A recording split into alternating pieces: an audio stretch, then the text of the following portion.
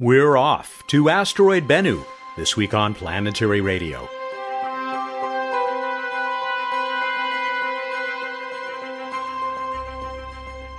Welcome, I'm Matt Kaplan of the Planetary Society with more of the human adventure across our solar system and beyond.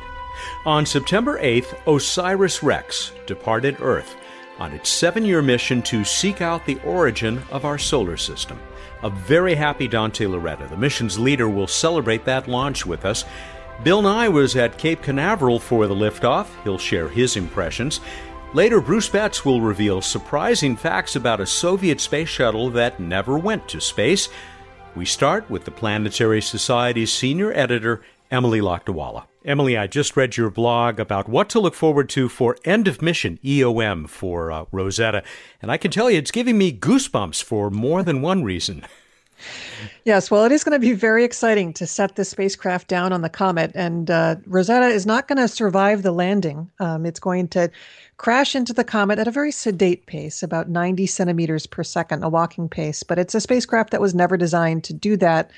Moreover, as soon as its high-gain antenna tilts more than 1 degree off of Earth pointing, that'll be it for communications. So It's going to be an exciting mission end all the way down. It's going to be checking out this pit on the comet that they've seen in the sides of it, these goosebump features. Earlier in the mission, they called them dinosaur eggs, and they think that possibly it's a relic of how the comet initially formed in the first place, which would be a very cool thing to check out. Extremely exciting. And these are called active pits. What do they mean by that?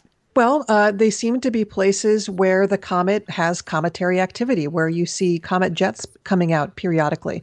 They're actually going to put the spacecraft down in a relatively flat area between two pits, one of them which is no longer active and one of them active. So they're going to be able to compare and contrast the two things. How close to the comet do they think they're going to be able to get and still return some pictures, some data? Well, they should be returning data all the way down. It's going to be a little difficult because the comet is actually very near solar conjunction, meaning that it's close to the sun in the sky and it's at its maximum distance from Earth. So the data rate is not very high. They're working out right now how to just collaborate among all the instruments to get the most they possibly can out of this last final science opportunity for Rosetta. There are lots of great images in your blog entry from September 9th that show the details of these pits and even where to find them on the comet.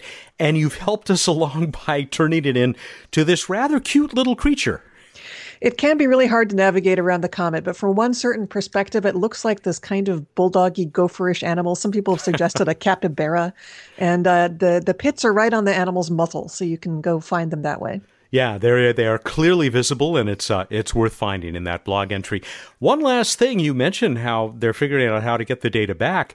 It's not like they're going to be able to record some of it and send it later, is it? Nope, it all has to happen in real time until the bitter end.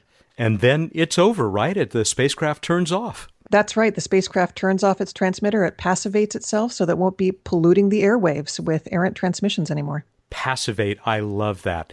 All right. It's all here in the blog. As you heard, it's a September 9th entry from Emily. She's our senior editor, the planetary evangelist for the Planetary Society, and a contributing editor to Sky and Telescope magazine. And where will you be when the end of mission takes place, Emily?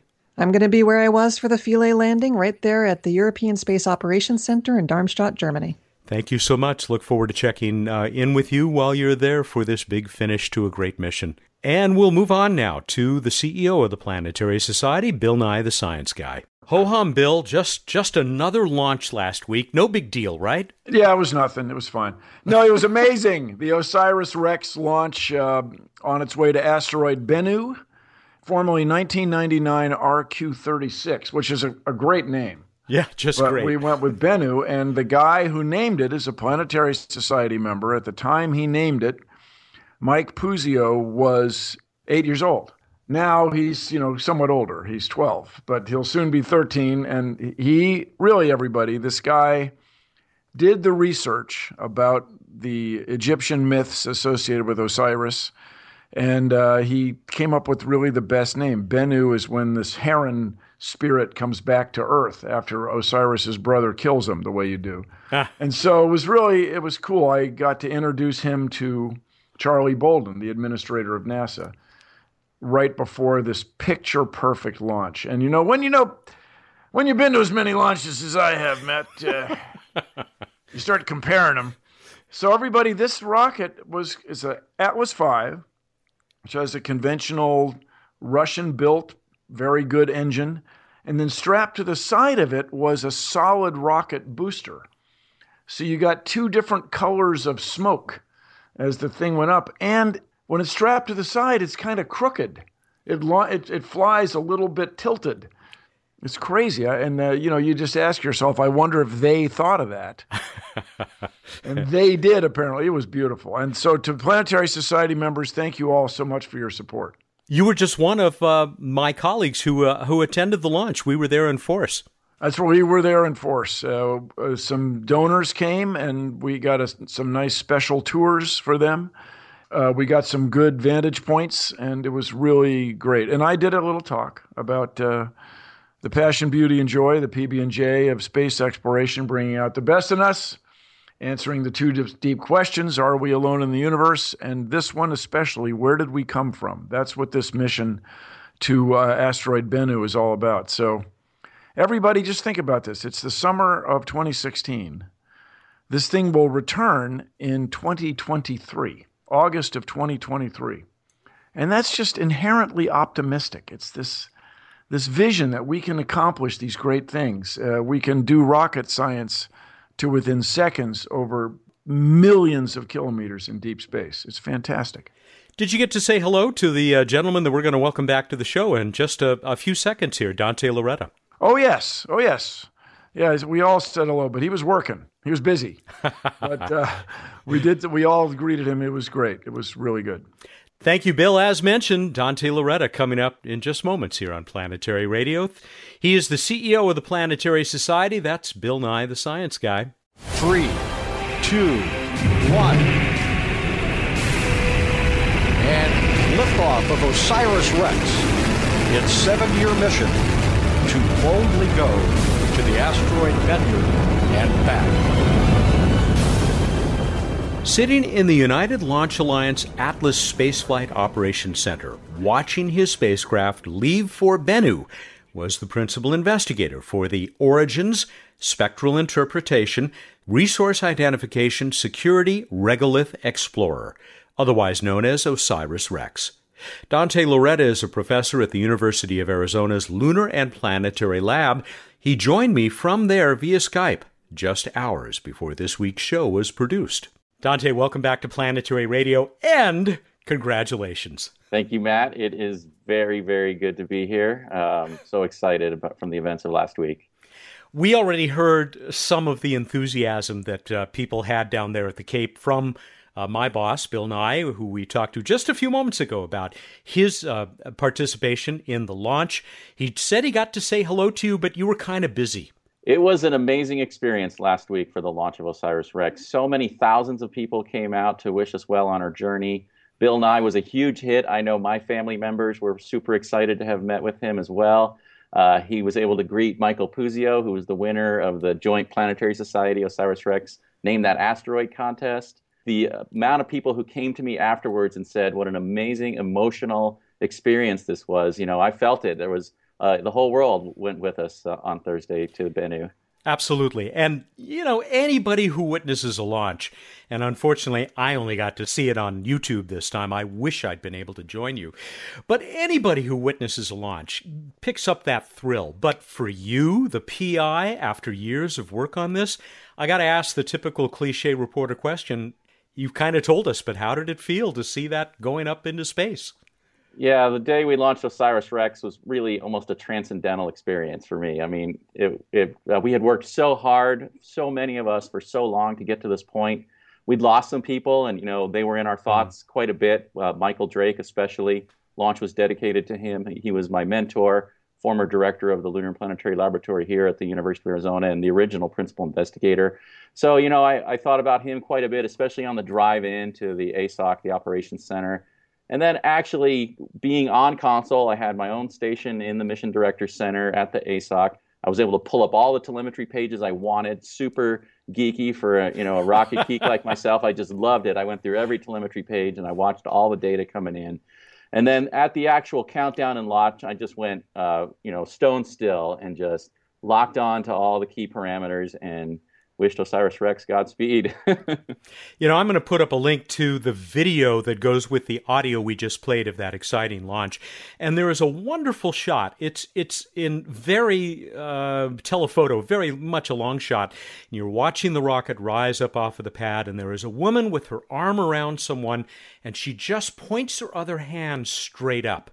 And it just really captures the moment and the excitement. It was a great thing to see. I also liked what the communicator was saying as he narrated the launch. Even though we just played it, I'm not going to remember precisely, but he said to boldly go to an asteroid and return, which is the key, of course, isn't it? Yeah, September 8th was a fated day for us, in my opinion. First of all, the weather in Florida cooperated beautifully, and we've been having terrible weather just the week before. And our original launch date was September 3rd. We changed it due to manifest issues, and we would not have gone, I don't think, if September 3rd had stayed. So we were just meant to go on September 8th, and of course it coincided with the fantastic 50th anniversary of the first episode of Star Trek. Huge influence on me personally and many of my colleagues and friends around the world. Yep, me too, of course, as our audience knows very well. Okay, you're in space. We heard the spacecraft separate from the booster. What's the current status? I know you just came from a staff briefing. OSIRIS-REx is in fantastic shape. All of our deployments went as planned. We got our solar arrays out. We were able to slew the arrays into the cruise phase orientation. They are on full-on sun. We're fully powered. Our batteries are charged. Communication system worked almost instantly. We had two-way uplink, downlink with the Deep Space Network Station in Canberra very quickly after separation. And we've transitioned into what we call our outbound cruise phase, which is where the spacecraft background sequence takes care of a lot of the minute-to-minute stuff, and we check in on it just once a day.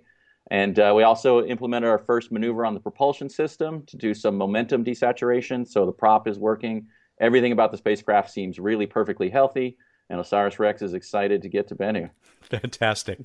What's happening over the next couple of years as you make this long trip to asteroid Bennu? Will the spacecraft hibernate as Rosetta did on its way to the comet? Now, we have a pretty busy calendar of activities actually over the next 2 years. In just a few days on September 19th, we'll be turning on the science instruments for the first time, making sure that they're okay and they survive launch. So we still have that checkout to go through. We will be doing some, hopefully, observing science. I won't spill the beans on what that is, but we got some plans just for the outbound cruise phase to make some observations that could lead to some fun, interesting science discoveries. We come back to the Earth 1 year from now in September of 2017 for our gravity assist maneuver. That changes the inclination of OSIRIS-REx to the 6 degrees to match that of Bennu's orbit. And then we're only 8 months away from the approach phase. We'll be going through a lot of readiness tests, making sure all our software on the ground is working, making sure the science team is integrated and can produce the products that we need to select that sample site. So it'll be active and fun and a very busy time for the team. That's OSIRIS-REx Principal Investigator Dante Lauretta. He'll be back with us in a minute. This is Planetary Radio. Hello, I'm Robert Picardo, Planetary Society board member and now the host of the Society's Planetary Post video newsletter. There's a new edition every month. We've already gone behind the scenes at JPL, partied at Yuri's Night, and visited with CEO Bill Nye. We've also got the month's top headlines from around the solar system. You can sign up at planetary.org/connect. When you do, you'll be among the first to see each new show. I hope you'll join us. Hi, Emily Lakdawala here with big news from the Planetary Society. We're rolling out a new membership plan with great benefits and expanded levels of participation. At the Planetary Society, passionate space fans like you join forces to create missions, nurture new science and technology, advocate for space, and educate the world. Details are at planetary.org/membership. I'll see you around the solar system. Welcome back to Planetary Radio. I'm Matt Kaplan. Dante Lauretta leads the OSIRIS-REx mission that just lifted off for near-Earth asteroid Bennu. He told us just before the break that the spacecraft has a fairly busy 2 years ahead before it reaches Bennu on August 17, 2018. And he hinted at even more. You addressed my next question, but you've said you can't spill the beans, and it was going to be, will there be any science on your way to the asteroid? I suppose the answer is yes. Nothing is approved yet, and we have an approval process that we need to go through. But you can bet that we've got some ideas and some things that we could observe on the way out to Bennu that would be really substantial if they turned out to be positive detection. So, all right, you've whetted our appetites. I'm going to leave that as a secret for you guys to play along with us. Will you promise to come back on the show when you're ready to conduct some of that science, assuming it goes forward? I'll always promise to come back, Matt, and talk to Planetary Radio. You guys have been good friends of ours. Thank you very much. That's kind, Dante. Okay, 2 years from now, roughly, you arrive at the asteroid. What's it going to take for OSIRIS-REx to get, well, into orbit, basically, but to sidle up next to that, I was going to call it a big rock, but it's so much more than that. Yeah, OSIRIS-REx has a really amazing mission profile for the asteroid encounter. NASA used to have a saying for their planetary exploration, which was fly by, orbit, land, rove, and return samples. And that was meant to be a programmatic description of how you approach Mars or other interesting body. OSIRIS-REx does all of that. We'll start out by doing flybys of the asteroid. We'll get some good images. We'll measure the mass of the body. We'll build a shape model. That'll be enough information for the flight dynamics team to plan an orbit insertion. When they go into orbit, it's really their phase. We're not doing dedicated science observations. It's all about them learning how to fly the spacecraft, and particularly how to transition to what we call landmark tracking optical navigation, using images of features on the surface to determine where the spacecraft is relative to the asteroid. It's going to take a while for that to get in line. Then we begin the global mapping phase. We'll do it from also flybys and standoff distances, and again from orbit in a science orbit, ultimately leading down to sample site selection, rehearsal, and then tag sample collection. What a day that's going to be. You talked about them needing to sort of learn how to fly the spacecraft when it's in close proximity to Bennu. Do they have to take into account the gravity of the asteroid? I mean, really, it can't be much, right? Escape velocity is not much more than 0. Well, we will be putting the spacecraft into orbit around Bennu, so absolutely the mass and the gravity field of the asteroid are critical for that maneuver. It's not all of the force on the spacecraft. There's a lot of other forces like solar radiation pressure and outgassing from the spacecraft and thermal emission from the asteroid that are substantial, especially compared to the small gravity field of Bennu. They have to take into account all of those to figure out where the spacecraft's going to be as they do their orbit determination into the future. So when the time comes to sidle right up to Bennu and kiss it, that's going to happen more than once? I mean, you talked about roving, but you're kind of going to hop a little bit? We're kind of hovering. We only want to make contact with the surface once, but we'll do a lot of really close approaches, get high-resolution imaging, make sure that the site that we're targeting for the TAGSAM device to collect the samples looks appropriate for the capabilities of that mechanism. The plan is one successful sampling event. So we go down, we make contact once, we collect the sample, and we're done. If we need to, we have reserves and contingency plans for 2 additional sampling attempts, but those would only be used in the event that the first one did not get a sample. We've talked a lot on this show with you, but also separately, about the amount of sample material that you might be able to pick up, and it's pretty substantial. OSIRIS-REx, if it succeeds like we hope, it will be the largest sample return since the Apollo era. And we're looking at a minimum of 60 grams to meet the science requirements. That's about 2 ounces. We're looking at about 1.5 times that, 2.5 times that for what the TAGSAM was designed to. And if we really get the full capability of TAGSAM, we'll get over 4 pounds of material back on Earth. You got good instruments on board. Other instruments have examined asteroids in situ, essentially. And of course, we get those nice meteorites that land here. Remind us why it's so important to get these samples back to labs here on Earth. I heard a really great quote that kind of explains this from one of the other scientists on the program. Trying to understand the history of the solar system by looking at meteorites is similar to trying to understand the formation of the Rocky Mountains by digging in the ground in Kansas. Right? You'll certainly get some tantalizing clues that what happened out there, but you really got to go up and you got to see the mountains and you got to see the context and you got to see the larger structures which are generating those samples. So you're really starting to connect it to real objects in the solar system and through our dynamical models to events that happened in the main asteroid belt. So it's just going to give us a much better ability to analyze even the meteorites we have.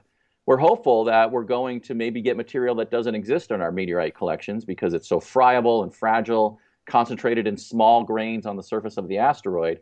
So it'll probably represent a different material no matter what, just because of the nature of the environment from which it was collected. And you've got a pretty well-proven system for getting that stuff back down through reentry here to the surface. Absolutely. OSIRIS-REx is using a heritage design from the very successful Stardust Comet sample return mission.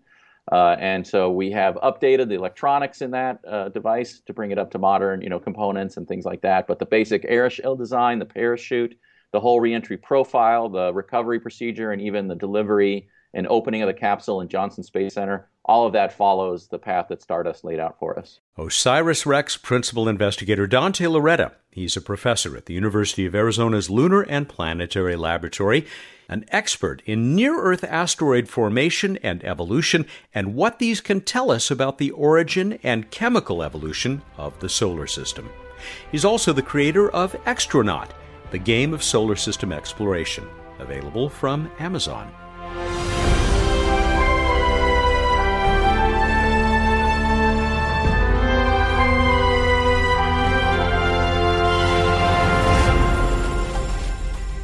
Time for What's Up on Planetary Radio. Bruce Betts is here. He's the Director of Science and Technology for the Planetary Society. We're going to talk about the night sky and some really fun stuff about space shuttles, some of which never flew. We'll get to that. Yes. Let's start with the sky. And Venus is getting higher and higher up in the early evening after sunset in the west. Super bright. It'll get easier to see over the coming weeks. And we've got Saturn and Mars in the south in the early evening, hanging out together, Saturn yellowish, Mars reddish. We move on to this week in space history.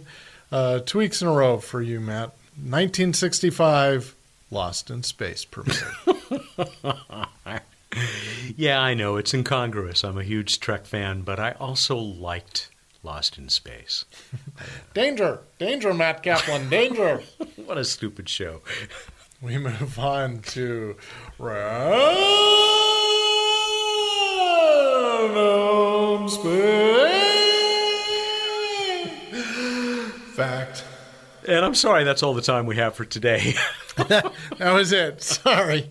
X-rays and gamma rays, as well as some other wavelengths of light from space, do not make it through Earth's atmosphere to the surface, getting absorbed by the atmosphere. That is why space-based telescopes, or at least high-altitude balloon observations, are required to see the universe in those high-energy wavelengths. We move on to the trivia contest. I asked you about space shuttle orbiters. I asked, what is the only space shuttle orbiter to travel by land, sea, and air? And I knew it was shady, but it was apparently even shadier than I realized. So tell us, Matt, tell us about this. Indeed. You had in mind Enterprise, right? Yes, the test flight model of the space shuttle, the U.S. space shuttle, that was used in drop tests from an aircraft. So flew that way and was driven around on land, and then took a water barge to its home at the museum now on the Intrepid, at the Intrepid Sea, Air, and Space Museum in New York. We have a winner. Kim McIntyre. Kim McIntyre in Longwood, Florida, said, indeed, Orbiter Enterprise made that last little trip to its home at the Intrepid Museum, was taken there on a barge. Norman Cassoon, listener, was the only one who sent us an actual photo of Enterprise on the barge being dragged across New York Harbor. We did also get an entry from George Brocklehurst, who claims that he wrote the entry, sent us this message, standing under Enterprise at the Intrepid Museum. Did he take a selfie? No. But he was there. I believe him. All right, I'll buy it too, but really, come on. Okay, now here's where it gets interesting. Well, let me first mention, Sure. I thought it was a little shady that I was asking about a space shuttle orbiter that didn't actually fly in space. But still, it is a space shuttle orbiter. But it turns out there's more. It gets so great. We had 3 entries, Pietro Carboni, Marcel Jan Kriegsmann, and Neil Ashelman, who came up with an alternative to Enterprise. They said Space Shuttle Buran, the Soviet space shuttle, also used those 3 other modes of transportation and flew in space. you discovered they weren't quite correct. No, it turns out the actual one Buran flew a flight in space. It was destroyed in a collapse of the warehouse that it was in Kazakhstan several years ago in a tragedy that killed some people. Turns out there was kind of the Enterprise equivalent of the Buran that was used for flight tests in Earth's atmosphere, just like Enterprise was for the space shuttle. And it turns out it also traveled by land, sea, and air because it took a barge to its home at a museum in Germany. But it also went so many other places. Bahrain, Australia. It's a great story. And this model was known as... You go ahead. Well, no, you were so excited. I just read it as letters, but Matt got something more out of its letter designation. OK Glee. OK GLI. It's got to be OK Glee, right? Yeah. It's the official OK Glee Buran shuttle test orbiter vehicle, which also, would have been a valid answer probably. So, remember our show talking to the band OK Go, and they did their weightless or microgravity music video. Wouldn't it have been great? OK Go on OK Glee. It would have been. It would have been. Okay, that entertained Matt so very much. We are going to send Kim McIntyre a Planetary Radio T-shirt, a Planetary Society. Say it with me now, Rubber Asteroid. Rubber Asteroid. And a 200-point iTelescope.net astronomy account, that worldwide nonprofit network of telescopes that you can point anywhere in the universe if you like, if you win, and even if you don't, you can get your own account. We're going to stick with that prize package for the person chosen by random.org who gets this next question correct. For spacecraft not headed to or near the moon, so not Apollo program spacecraft is basically what I'm saying, what human mission had the highest apogee, or the highest point in its orbit from the Earth? So what human mission got the farthest from Earth that wasn't headed to the moon? Go to planetary.org/radio contest. Get us your entry. Very cool. You have until the 20th, that's Tuesday, September 20th, at 8 a.m. Pacific time to get us this answer. All right, everybody, go out there, look up the night sky, and think about what you think the Planetary Society studio might look like on the inside, where we sit right now inside a former bank vault. It's impossibly cool. That's all I can tell you, folks. You know what else is impossibly cool? Me? Yes, of course. Oh. But I went to JPL, as you know, to visit with Linda Spilker today, one of her regular visits. So, of course, I had to buy you a gift. Yay. You ready? This one's really good. There you go. That is really good. It's a Hot Wheels Curiosity Rover. That's awesome. Thank you, Matt. You're welcome. You're the best. Do you think it runs on the Hot Wheels track? Will they maybe put Hot Wheels track across a Martian landscape? Wouldn't that be cool? They actually did. They just remove it. They Photoshop it out. Wait, I wasn't supposed to say that out loud. He's Bruce Betts, the Director of Science and Technology and Farce at the Planetary Society, who joins us every week here for What's Up? Zoom, zoom. Planetary Radio is produced by the Planetary Society in Pasadena, California, and is made possible by its beneficent members. Josh Doyle composed our theme, which was arranged and performed by Peter Schlosser. I'm Matt Kaplan. Clear skies.